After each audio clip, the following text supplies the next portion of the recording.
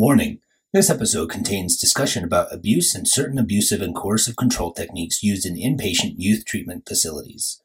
If you or someone you love has been the victim of abuse, some of the information discussed could have the potential to be triggering for you. If you are a victim of abuse, we love you and you are not alone. Be sure you are in a good place mentally and emotionally before engaging with the content of this episode. Please stop listening and get support from a licensed mental health care provider if you feel triggered or overwhelmed by the discussion.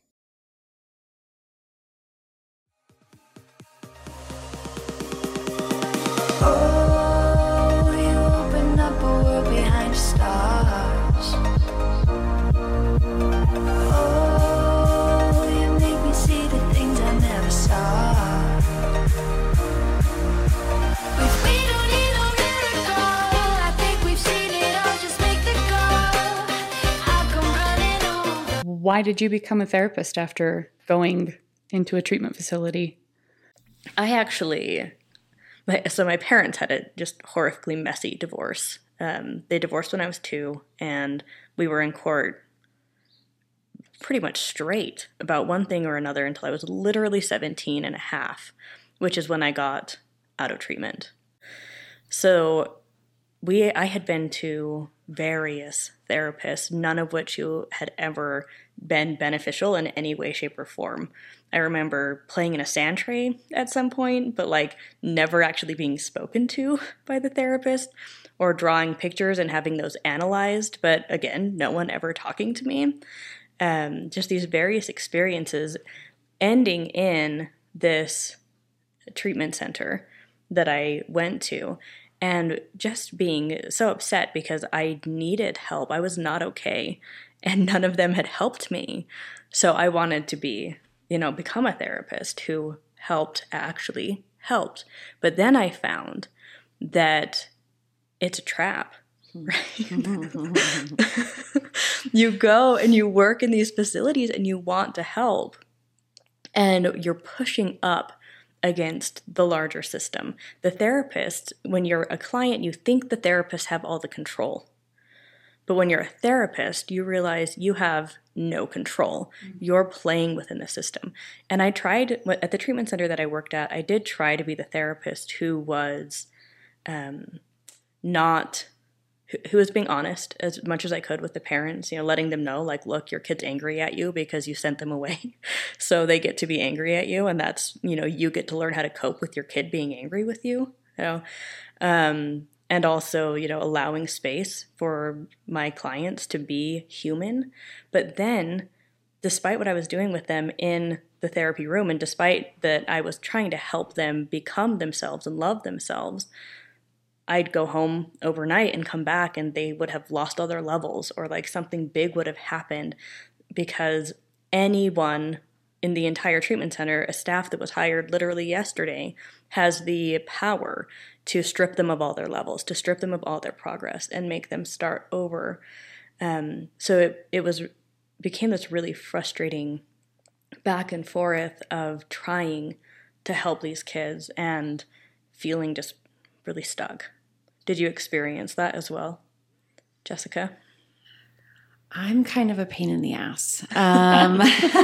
Good for you. And yes, trying to work within the system to try and fix the system is very difficult because, again, you're coming up against these structural issues of just how the treatment center is set up. I'm a fighter. So for my clients, I was very loud. I would fight the therapists about it because I was smarter than them anyways. Because I knew this kid. I see this kid every single day, right? Whereas the therapist meets with them maybe once a week. And I had already been to grad school at this point. I had dropped out. It's a long story. I'm graduated now. Don't worry, I have a degree. But I had already been to grad school. So I already had a lot of the training that the literally brand new out of school therapists had. And so I knew pretty much the same things that they knew. And so I would fight for my clients and I would say, no, we're not doing that. They're not doing that. And yes, absolutely, they're going on this trip with their parents to the Grand Canyon. I don't really care what the rules are. But again, then I would get fired. So, but yeah, you come up against the system. Well, that's just how we've always done it. And there's bias within the system as well. I worked with a therapist who had been to treatment herself. She had been open during the interview process that she had been to residential treatment as well, something that I hadn't told them during my interview process. There was a lot of bias against her, which is just interesting to me that we do that in the field. If we believe in healing, if we believe in recovery, then why would we have a bias against somebody who has supposedly gone through that process themselves? There was another therapist who suggested that she not have access to any of the EHR, any of the note-taking systems, any of the records, because could we trust her? She was a treatment kid. Whoa. Yeah. So there's that stigma of treatment kids, and that doesn't go away. That infiltrates into the therapist as well, and then they were constantly questioning her perspective. Does she just have this bias because she was a treatment kid herself, or is she just making this recommendation because she's being soft on these kids because she's actually on their side, which is an insane perspective to take to begin with, that there are sides. But that's definitely how the kids are seen, and the staff is told that as well. So not only are we telling the parents don't believe anything that they're saying because they're big fat liars, but also all of the staff, you look at them as liars. Wow. They're just lying. They're trying to manipulate you. They're trying to get out. They're trying to get their way. That's all they care about. That like these kids have no soul or something. And so that's not just within like the parent situation. This is throughout the treatment center. You don't trust them. They'll manipulate you. They're going to try and like get things from you. And for me, like children are not manipulative. They're just trying to get their needs met. They're trying to find the effective way to do that, right? Right. And they'll do what is successful for them. Exactly. That is not manipulation. Yeah. And so, but when we already believe this about these kids coming in, they're troubled. They are troubled. Not that they need help. Not that they're struggling. Not that they need someone to talk to. Not that they're severely, severely depressed. No, it's just that they're troubled. They're a hard kid. You must have gone to treatment because you did something really bad. Oh my gosh, the amount of times I've heard that. And that is the assumption. That is absolutely the assumption. And so that experience that you had is not your own. There are plenty of other places that is a thing. Again, the stigma of, oh, you went to treatment? You went to rehab? Like it's very much, there's an idea there of what that means. I hear that and it feels like it is a form of prejudice that you're talking about, even ranges into an adult who went through a program, who we should view this person as that is invaluable. That is invaluable experience to have as someone working in the field who can help make the field better and help you realize what works and what doesn't. What just causes the superficial masking of I'm fine and I'm giving you what you want versus real change. But they don't want to be bothered with that. It's almost like an acceptable type of prejudice where we're going to dehumanize you, which then when we do that, we can feel better about or justify abusing you, coercing you, using shame, using all these things that in the field, I feel like we understand now are toxic. Well, and that is part of the dehumanization process. That is part of making them bad. Well, yeah. And if I need to justify my perspective that I need to tear you down and tear you apart because you're not right and you're not okay. These truly normative things you're doing as a human being trying to develop into an adult. Like you said, find your way. You're bad. So we need to tear you down. We need to rebuild you. Right. And like you were saying too, that creates the openness and the acceptance of abuse. And on the other end, for staff, Jessica's the exception, having gotten graduate education as a staff member. Most staff they're paid really, really low. They are not trained at all in anything. They're essentially trained by the treatment center that they're prison guards for these troubled, crazy teenagers. And that's where a lot of the abuse happens, not just physical, but emotional, or just stripping kids of their rights. When I say their levels, typically in a treatment center setting, there's going to be certain stages or levels that they have to go through before they graduate. So if a staff member just suddenly just takes their levels because they're in a bad mood that day, or I saw instances where it was racism based, or it could be they don't have to have a reason. They can kind of make up a reason. And they have usually just no training whatsoever. But again, the parents are told that that's not the case, that they are trained.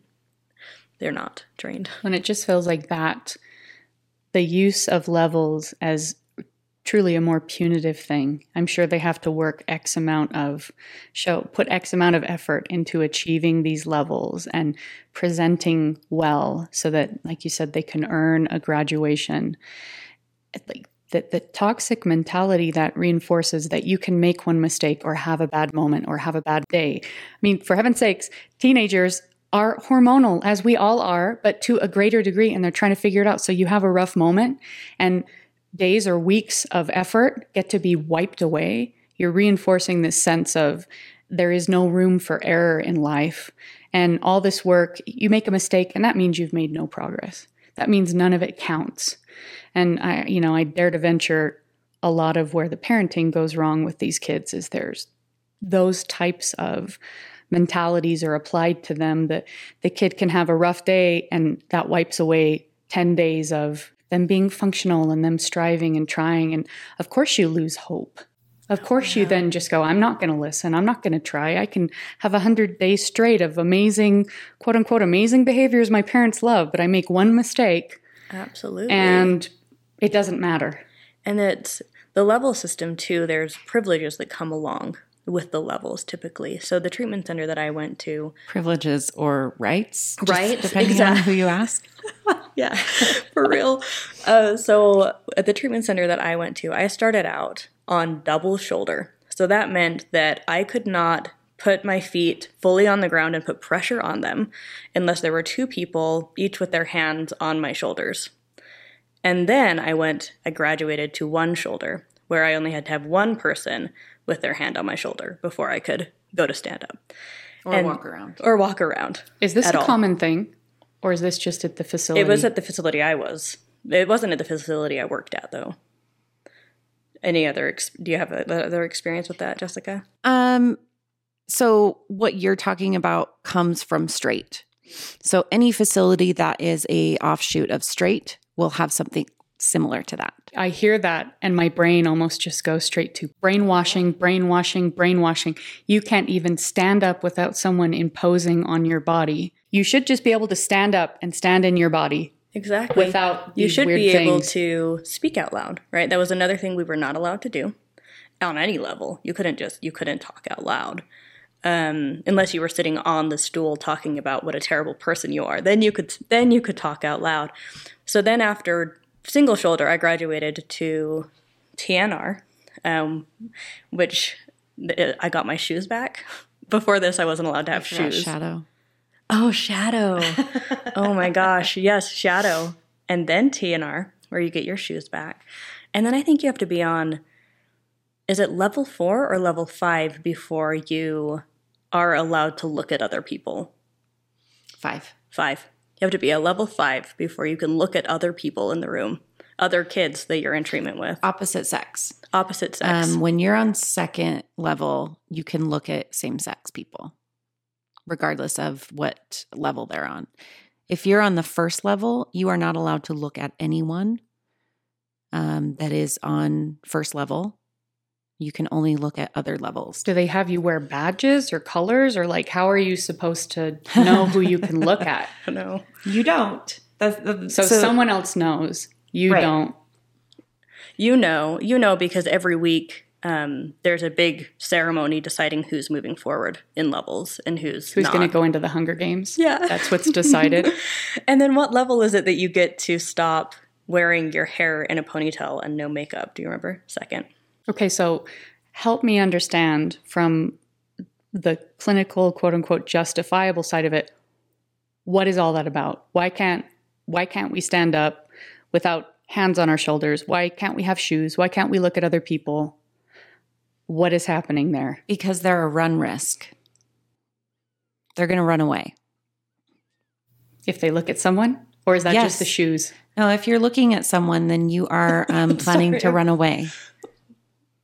It's just so ridiculous. So the It- two people it on the side sounds of you are crazy. meant to hold you down Correct. and keep you from. So do they walk with you Yes. everywhere you go? Yes. That when you sit down, they won't have to touch you anymore. But if you are standing up, walking around, someone is touching you at all times. So did you say that started at Straight? Correct. And what do they? So it's all about the kids running. That's the therapeutic justification. What is the, from your perspective, what are they trying to do to the person's psyche, to their emotions? So that is another system of control. That is another way to dehumanize you. We're going to take your shoes away. We're not going to allow you to even stand up. You're not allowed to look at anybody because, you're a piece of shit liar. And so you have to earn those things back. Correct. Okay. You have to earn everything back. You lose everything. You're not allowed to wear your own clothes. You are not allowed to have any makeup or hair. You can't listen to music. You can't read a book. You can't watch TV. Nothing. You have to earn everything back. You couldn't even sing or hum anything that wasn't Disney. Or approved. It gave me chills when you said you lose everything. It makes me want to cry because I know we're talking about your right to just exist, but what else is lost? What's lost that we can't see when that happens to an adolescent and they go in and they're losing all of that, but there's so much more they lose. What's in your interviews, what have you witnessed that people lose in that process? They often lose their entire sense of self. Any self-esteem or confidence that they maybe had is gone. Sometimes even coping skills they lose, because you're not allowed to close your eyes in group. So any coping skills of saying a quick prayer or doing a mantra or anything like that, you lose. You lose your own body, which for a trauma survivor is devastating because they've already lost their ability to connect with their body. And now they're not even allowed to have their own body to themselves. And then you add on these strip searches that they're forced to do, and the no privacy and all of that. So, And sleeping with only a t-shirt and underwear. That's all you were ever allowed to sleep with, and you're sleeping with other people in these rooms and having all of your everything gone through by other people every single day, being in bathrooms and bedrooms that are, the windows are screwed shut. That's you're a prisoner and you have no rights. You are no one. You have nothing. it is very much a dehumanization process. Stanford prison experiment. It's a dehumanization process. It's I'm going to beat you down and then build you back up into the person that I want you to be, that I think that you should be, because this is my image of what a functioning person looks like. I hear all of that. So I have a grandfather who spent a great majority of the end of his life in prison. And I hear that and I almost go, that almost sounds worse than what he talked about experiencing in prison, because at least there was some sense of, well, you've done this horrible thing, you're in here for life, and so, yeah, we're going to moderate your behavior to a certain degree. But nobody was telling them they couldn't look at people. No one was telling them they couldn't sleep in clothing. No one was telling them they couldn't hum music. No one was telling them they couldn't have their shoes. My grandfather had to kill someone to be put into prison and have certain rights taken away to protect society from him. We have these children who I almost hear, in some cases, are treated worse. And what did they have to do to get there? I'm hearing be teenagers. I'm sure in some cases there might have been really serious or scary behaviors, but to have your shoes taken away and your ability to look at who you want and your ability to take a shit and not have someone watching you, or I almost want to ask, did they control how you breathed? Are you not allowed to breathe at a certain pace? Or I don't even know if there was that level of control over my grandfather. And he was in prison because he killed someone. I worked in a jail, and I can tell you that jail is better. And there were multiple kids that I talked to that, I mean, they're adults now, sorry, that were court ordered there, that they either needed to complete treatment or they'll go to juvie. And all of them said, if I would have known what I was going to experience, I would have just gone to juvie. I would have just spent a month there. Because again, they're marketed as we're going to help you. And they don't market the dehumanization process. So is it worse than prison? Absolutely. Absolutely. And you don't even have to commit a crime to be put there. Oh, no, you can just like have a bad attitude. As far as I know, I had sex with my boyfriend. So that Horrible. was it. Prison for life. Yeah, that's as far as that's the only thing I can really put my finger on as to why I ended up in residential treatment. Or you're gay. Or you don't want to be affiliated with your parents' chosen faith. Or you got caught smoking pot once. Not to say that there are not kids that definitely need severe intervention. Sure. There were several people that came through that did have a heroin addiction that were using meth consistently. Or that are really suicidal chronically in and out Chronically of hospitals. suicidal, absolutely. So there were kids that were experiencing these terrible things. They still don't need to be dehumanized. They still don't need to be treated like worse than criminals. And I know you were, I don't remember if you mentioned it while we've been recording, but before, often these programs, there is no empirical underpinning under so many of these things that are done. You have all of these systems that are modeled after this originally flawed pattern, which seems very fixated on power, control, compelling for superficial good presentation, and that's what we call healed and better. Are most of these programs still stuck in that cycle? How much is there really the integration of empirically supported practices or trauma-informed care? Yeah, sure. So they're advertised as that. We are trauma-informed. We're evidence-based, which is half true. They used evidence-based treatment. They'll have DBT classes. They'll do EMDR. But the structure of how the program controls is the part that isn't evidence-based. In fact, it's completely not evidence-based. We know that power and control is not healthy in any setting at all. They advertised as doing evidence-based treatment, but the structure of the program is not evidence-based. And that ends up outweighing it. So I think there is some benefit, sometimes some skills learned, some stuff processed through. I think that there are better ways to go about teen treatment, and I think that they deserve to be explored.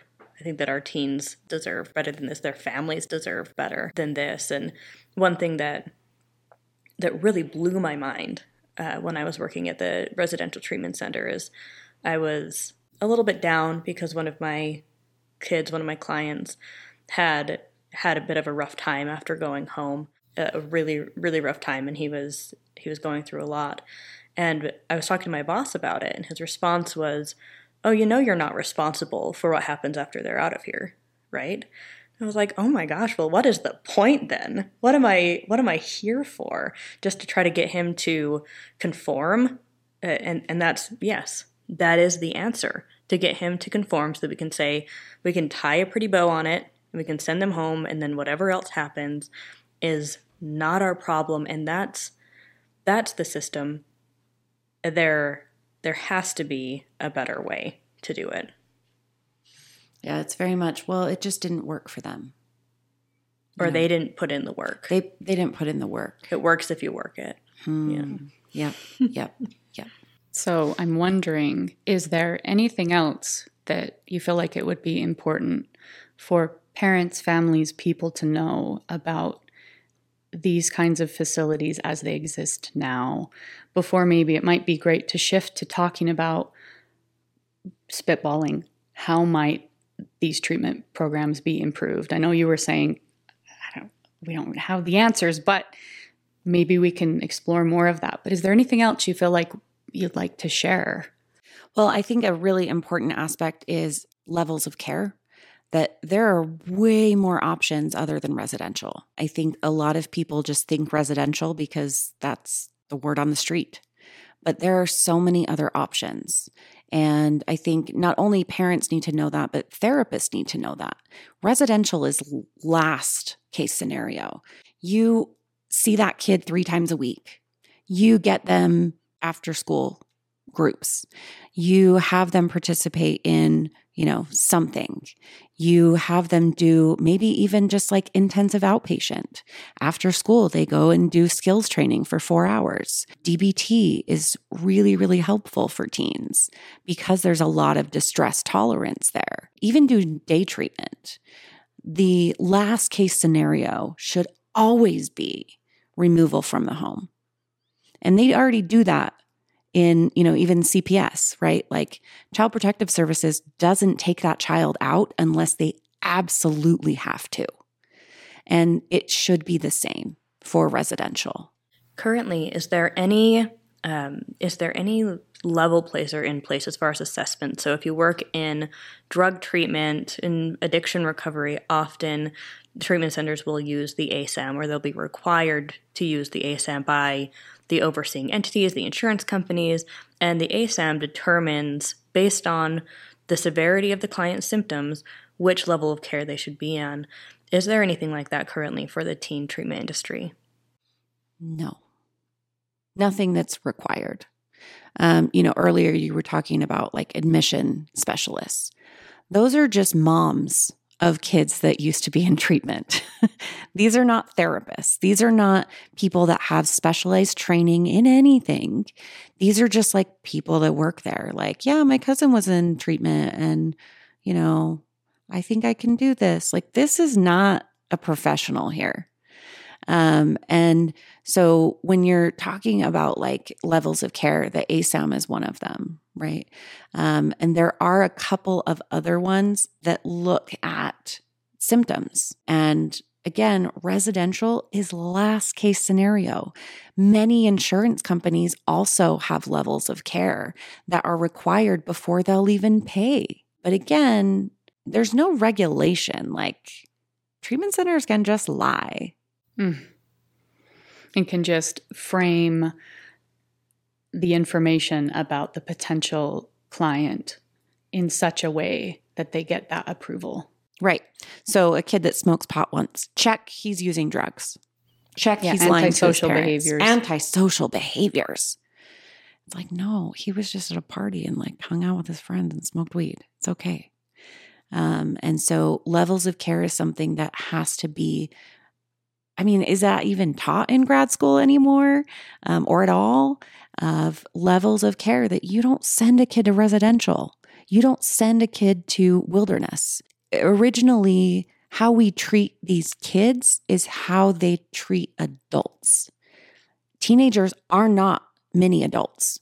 They're just bigger kids. Developmentally, brain-wise, they're just bigger kids. They are not mini adults. And so we shouldn't be treating them like adults. Wilderness therapy started with adults down at BYU and morphed into this teen treatment thing.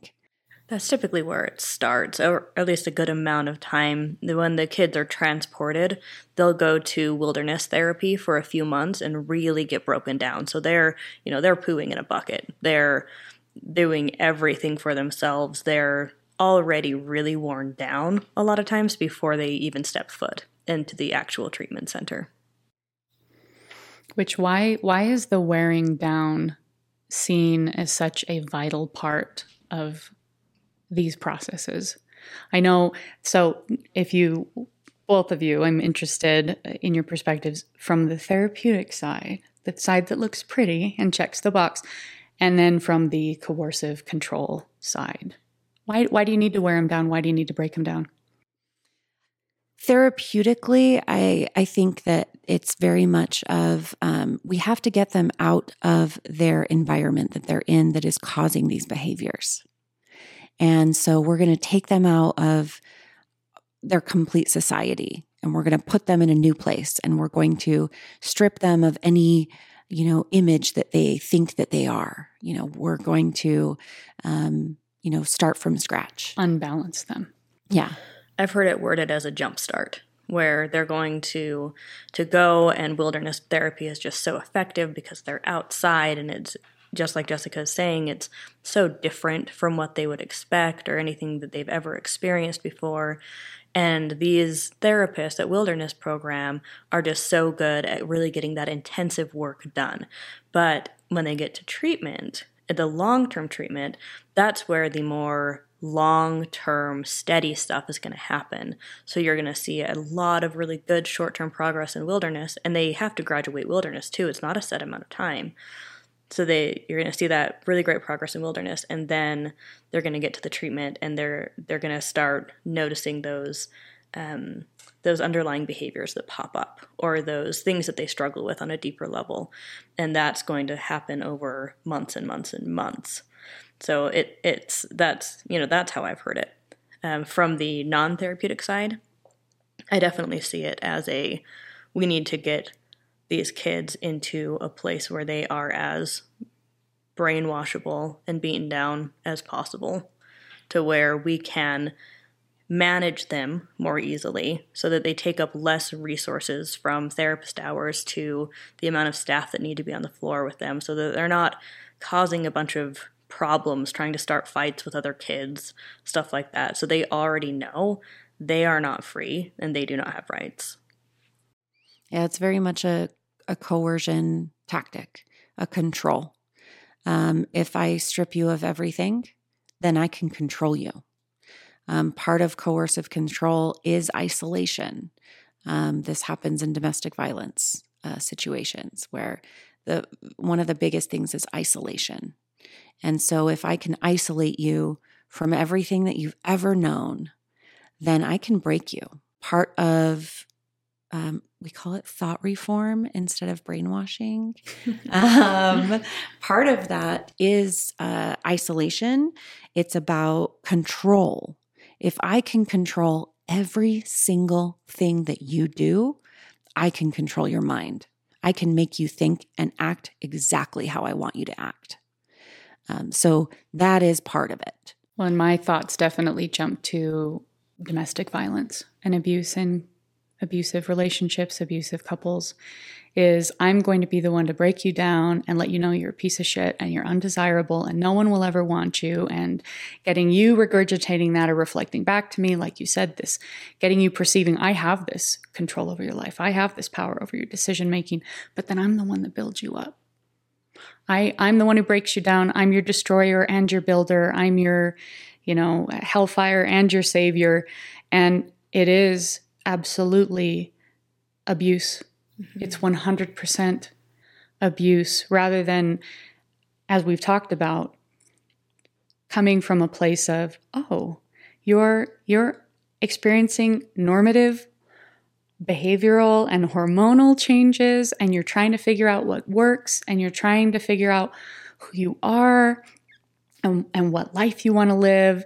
And hey, let's help you find adaptive ways to get what you want and to feel happy and fulfilled in your life and to have the relationships you want. It's absolutely mind-boggling to me that it's been acceptable to treat and that teens this way. Metaphor is perfect with the abuse, and it comes complete with that gaslighting of, you got yourself here.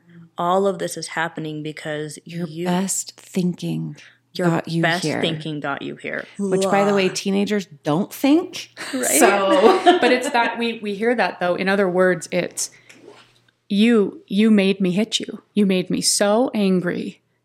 Don't make me angry, and then I won't hit you.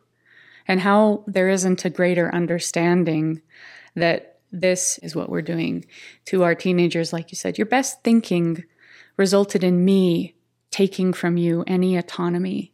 For me, not having been through it, not having worked in that setting, I see that and go, how does someone survive as someone working in that setting? Obviously, how does someone survive being a patient there or a victim of that abuse? How did you survive in that setting? Because how long roughly were you in that type of work environment of these residential treatment settings? So I didn't just work in the one that Andrea was in. So I probably spent about 10 years in different types of adolescent treatment center settings. What was that like for you? What did it do to you being in It's those traumatizing. settings? It's my own trauma I had to work through when I started to understand what I did. There's a sense of like survivor's guilt there of, although I thought I was doing what I was supposed to do, I now know better and can look back and be like, oh my God, I did that to that kid. I said those words to those parents. And so my own therapy comes from my time working there. Having to take kids down every day, that is part of the job. You mean physically, right? Physically taking them down to the ground. Many treatment centers train their staff in how to take kids down. And what's sad, I want to add a little thing to that. What's sad is these kids are so deprived of touch that sometimes they get taken down intentionally because they just need human touch. Right. In a lot of treatment centers, the kids are not allowed to touch each other. There's no hugging. There's no, high fives, nothing. And so, again, like as a staff member, though, taking down a child every day, hearing them, I mean, I could go on and make everybody sad, but that is traumatizing in and of itself. I've also interviewed past staff members that say the same thing, that they have nightmares about being there. Like, hey guys, that's not normal. Yeah. You're not supposed to have nightmares about places you used to work. That's not okay. So, that it is affecting the staff in a different way. The ones that are sensitive, the ones that are really there to help people, that actually think that they're doing something. Well, and especially too, I've heard it mentioned that sometimes part of the graduation process is then you become staff. And so you are almost in a sense further victimized or indoctrinated, but from that side of it. And I can't imagine to me, I almost see systemically it's this method for these programs to try to socially continue to get buy-in that what's happening is okay. Because if I condition a kid to be, oh yeah, it saved my life, it's, that Stockholm syndrome, and then I get them working as staff. And so I'm indoctrinating them a further X amount of years and time. And then maybe they're out in the community and they're saying, oh my gosh, this is incredible. And as you said, it maybe later on, it ends up hitting them, oh my gosh, what have I done? Or they become therapists and open their own treatment center. Yeah. Very true. There are multiple staff members that used to work there that are now therapists and run their own treatment centers. And I can only imagine if you've been indoctrinated to that level and it's been normalized and it's been rubber stamped, you're probably that much more difficult to wake up and to get them to open their eyes and acknowledge this is not okay. What happened to you was not okay. Because then they're having to realize they've been the victim of trauma and what you're doing to others is not okay. Then they have to be awakened to that they have been a perpetrator of abuse. And it's incredibly difficult. And as part of the brainwashing, there's these statistics told to these kids that 1/3 of you are going to from AA that was not evidence-based. It was not evidence-based, which AA is a whole other story. a whole nother podcast. We will talk about that another time. 1/3 of you will end up dead. 1/3 of you will end up in jail. And the 1/3 of you who really work this program are going to survive and you're going to live lives. So you can see how with all of the other brainwashing and all of the other, stripping of control and beating them down and building them up, and with I remember having multiple groups where we were actually told to physically move into which category we thought that we belonged to, right, of that statistic.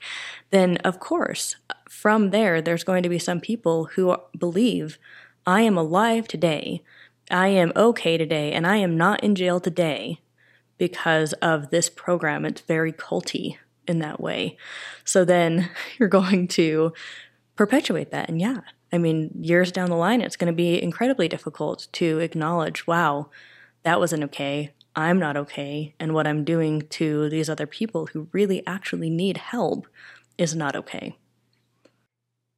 And I spoke with several of the interviews I had that remember those groups still to this day. It's been 15, 20 years since they've been in treatment, and they still remember to this day what category they were in, who told them that they were going to be in that category. I mean, this is traumatizing stuff. And they become refining moments of defining self or even rooting a fear. Like, if I don't live according to this and acknowledge how wonderful it was, I'm going to die. I mean, self-fulfilling prophecy. Exactly. Right? And if I don't do exactly right, if I make a mistake, then I'm in the other category and I should just give up. What's the point? No, and it seems like all those type of coercive, behaviors about you make one little mistake and you can lose your levels, you can lose, your ability to get to that light at the end of the tunnel. And then these overarching, really destructive experiential moments where they're setting up these premises that are just bullshit. But then they've conditioned these vulnerable minds to feel like whatever is being told to them is truth and it's applicable to them, and they're stifling any ability. It's what I hate about general education systems, stifling one's ability to say, what if it isn't just these three categories? And what if you're not the answer? Not allowed, right? You must fit in this little box. It makes me angry. I'm finding myself having to regulate myself. It makes me feel upset for you. It makes me feel upset for you and for people currently in programs like that. Do we know how many kids, or I should say adolescents, are in these programs currently? At least 200,000. Wow. Throughout the nation. Every year. Wow.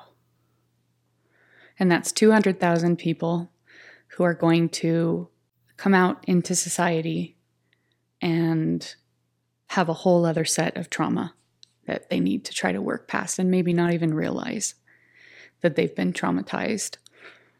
What is the better way to do this? Yeah, what else is possible? So what's It's a possible? good question.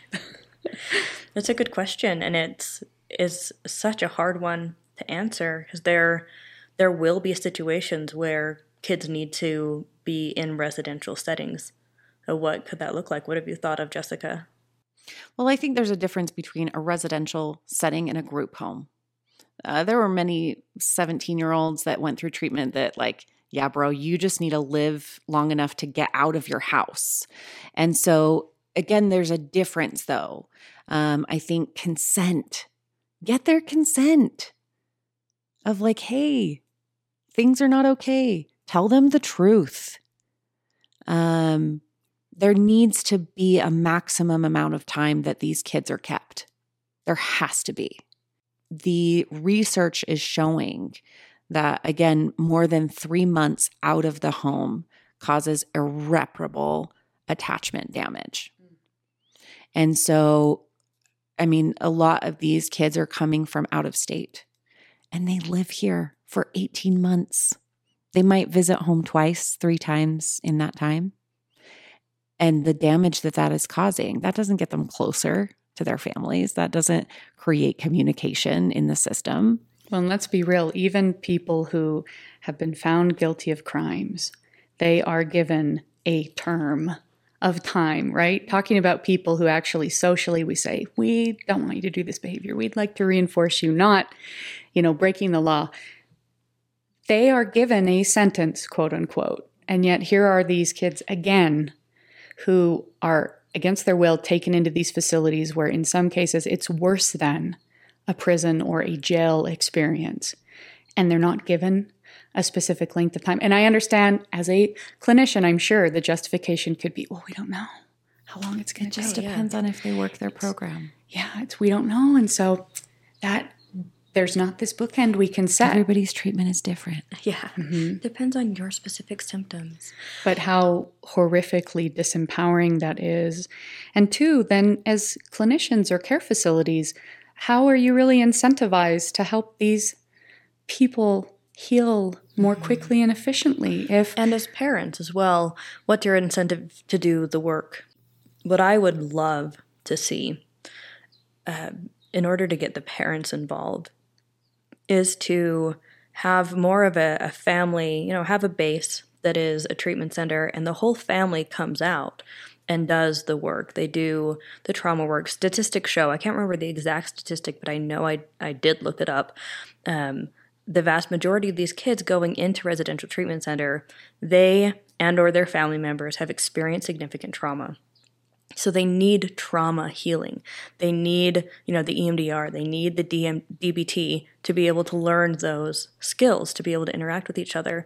So if they were to go to intensive facilities where the parents are working on either co-parenting or couples therapy, they have maybe the same therapist or a different specialist working with the family. They have the experiential stuff, which is just so incredibly beautiful and vital for healing families in a different alternative way. If they were able to spend, a few weeks together in these situations and then go home and have, parent coaching or have somebody check on them within the home and have a program that they're meant to follow and maybe go back and forth like that until the family's ready to be more on their own or phase them out in some way or another.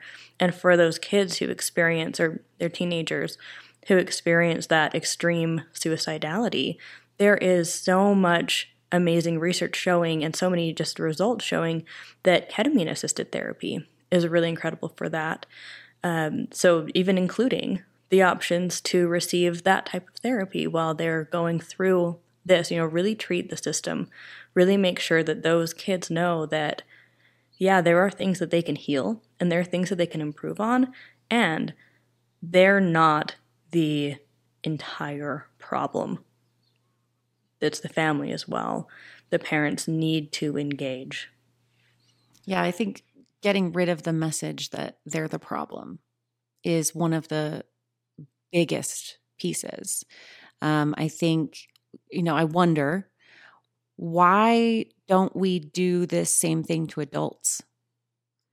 And then if we would never do that to an adult, why are we doing that to a child? Why are these treatment centers not run like a regular treatment center for an adult? Why are they stripped of all of their rights? An adult would never, ever put themselves in a teen treatment center. Ever. Because, again, it's dehumanizing.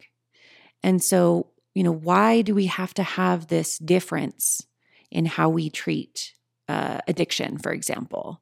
One of the other issues is that all the problems are put all in one place. So we've got kids that struggle with depression. Over here, we've got a drug addict. Over here, we've got a kid that has been through a tremendous amount of trauma. This kid's dad died, and that's the only reason he's acting out. Like, we're putting them all in one place and hope it works. But as we know as therapists, that's not how you do that, because those treatments are going to be so different. So that's like taking someone who's suffering with diabetes and someone who's suffering with cancer and someone who's suffering with this. And you're going, there you go, you're all going to your chemo treatment and you're going to this extreme. And to me, it feels like overall too, there needs to be this movement away from making a choice of how you do treatment based on convenience. It's convenient, more convenient to just send two burly guys to abduct a child at night with their parents' permission than it is to do the work of maybe weeks and months of, like you said, helping that adolescent understand man, things are really off. This isn't, motivational interviewing. This isn't working for you either. It's not getting you what you want. Getting the buy-in. And like you said, it takes a lot more work to determine what's the actual right level of care. It makes me think of like with working with horses, there's that like as firm as necessary, but as gentle as possible idea. It's why do they take everything away? From my perspective, it's because they know any little bit of leverage that they leave is just inconvenient for them to have to deal with. You have some bit of power. I can't fully control you. And so it's this idea of jerking the reins when you have somebody who just needs like a gentle nudge. And I think part of what probably contributes to a lot of these kids' struggles from a systemic perspective of working with parents, working with children, convenience parenting, rather than understanding, why am I responding a certain way to my child? What do I hope I'm reinforcing? What's in some ways the behavior perspective? What's the function of the behavior? How am I reinforcing that? I just want him to stop screaming. So I'm going to yell at him, or I'll slap him, or instead of I have to do that deeper work to really get to the root of it and then help them facilitate an adjusted behavior or adjusted way of managing emotion. No, instead, I just want to force it. So I think overall, again, getting to why we're okay with that in general with anybody, but why we're okay with that with children or with adolescents, when we understand to some degree that that's not okay with adults. But I don't know if you guys have ever read The Anatomy of Peace. That's a great book. It makes me think of what you're talking about. It tells the story of certain principles based on a family whose a teenager or adult child is struggling and they need extra support, but they brought the families in this kind of premise to actually do kind of this family training and then working with that individual of, hey, are you willing to go into treatment versus we're just going to force you? It's a book that kind of demonstrates some of what you're talking about. I feel like a lot of these residential treatment centers need to be turned into day treatment and IOP because they're so much better in actually treating trauma because they don't have those elements of control. They're actually focusing on therapy, and they're focusing on skills training, and they're focusing on family environment and systems work. Many times it's not the kid, it's the super abusive parent. And in evaluating standard levels of care, it's like, this kid's fine. Dad, however, is up here. And that way we can actually treat what's going on. And sitting down with the families and being like, hey, so Dad, we need to talk, and having people be able to have those conversations. However, in treatment centers now, it's never about what mom and dad did. Those therapeutic sessions are all about why the kid's a piece of shit. Like you said, Andrea, sitting you on the stool, and you may not have the right to talk unless you've got the spotlight on you and you're going to be talking about what a piece of shit you are. Exactly. And that's something that I really wished, when I was working in treatment, it was so hard when the parents were not making any progress. And I mean, you could try in a virtual family session once a week.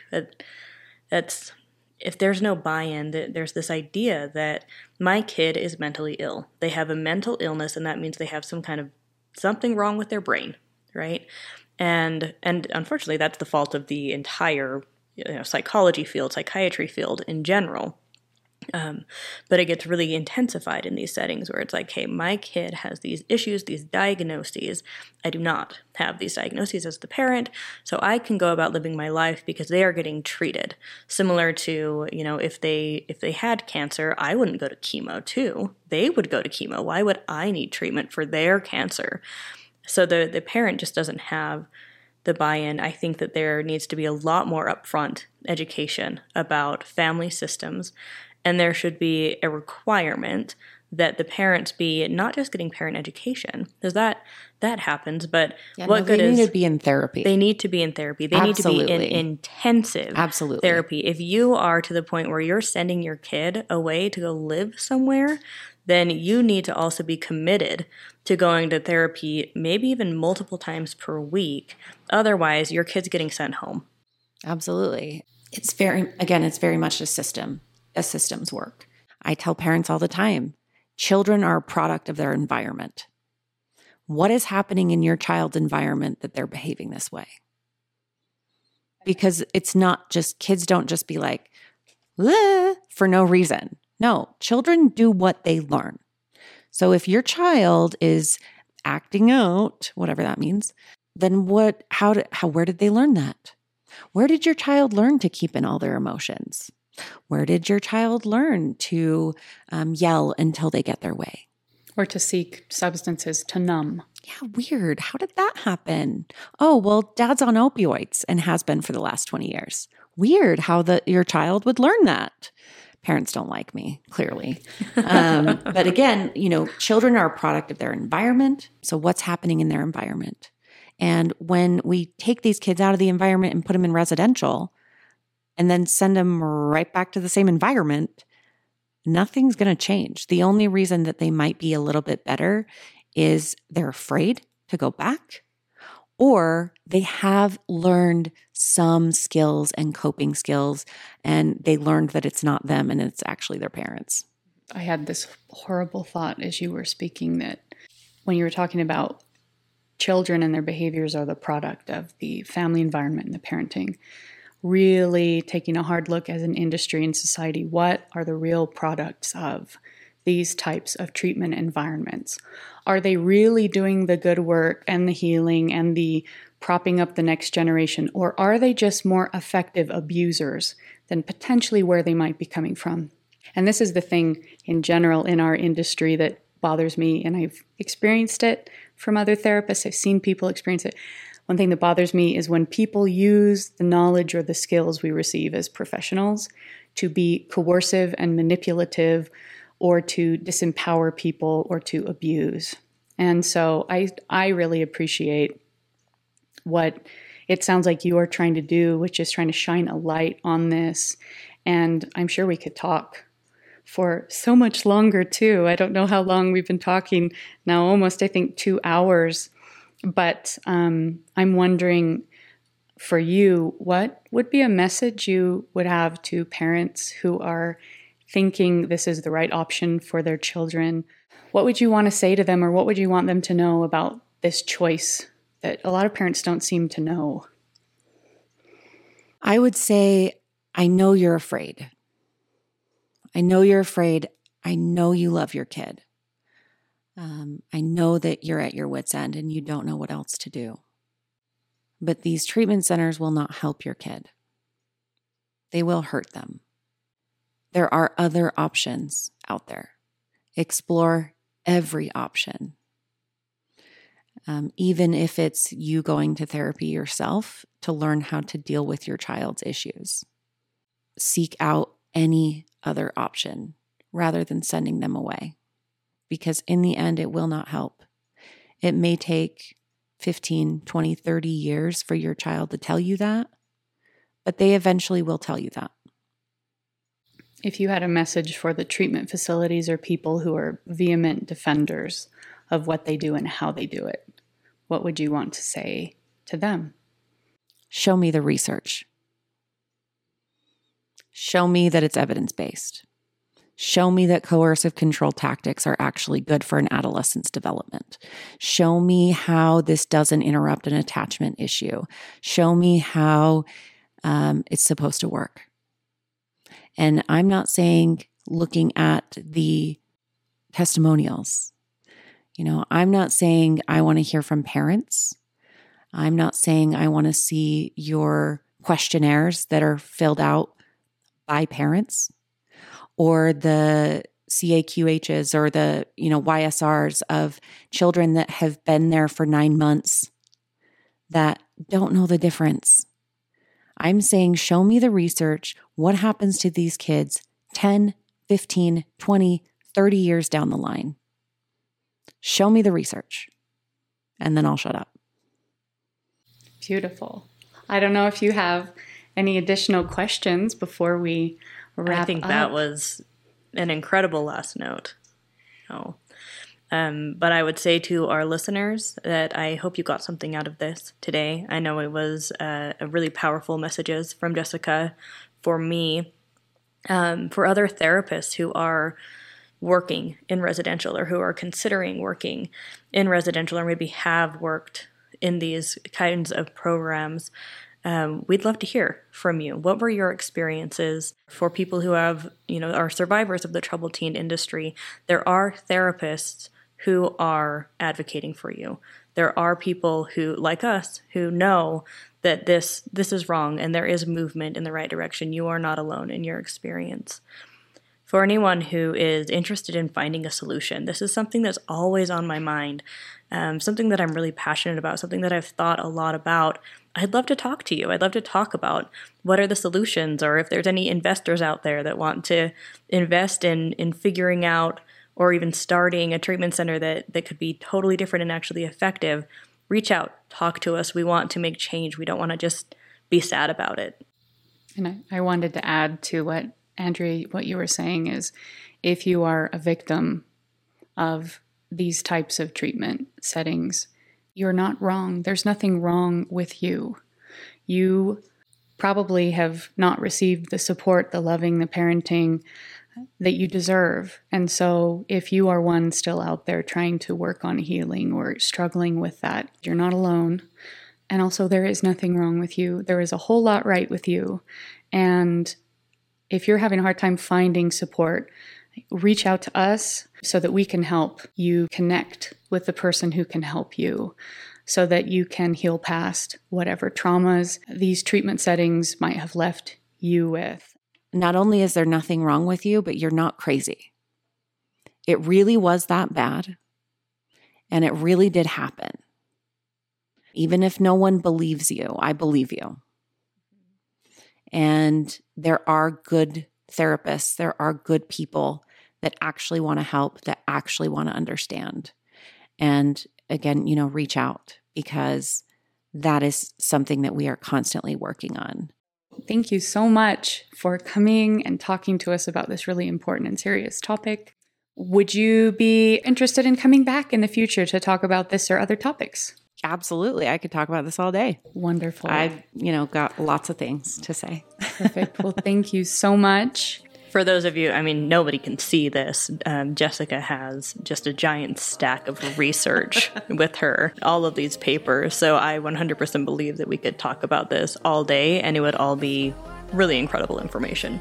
So we'll definitely plan a time in the near future to continue the conversation. So thank you so much. And thank you everyone for listening. Reach out with any questions, any comments, and we hope everybody has a beautiful day.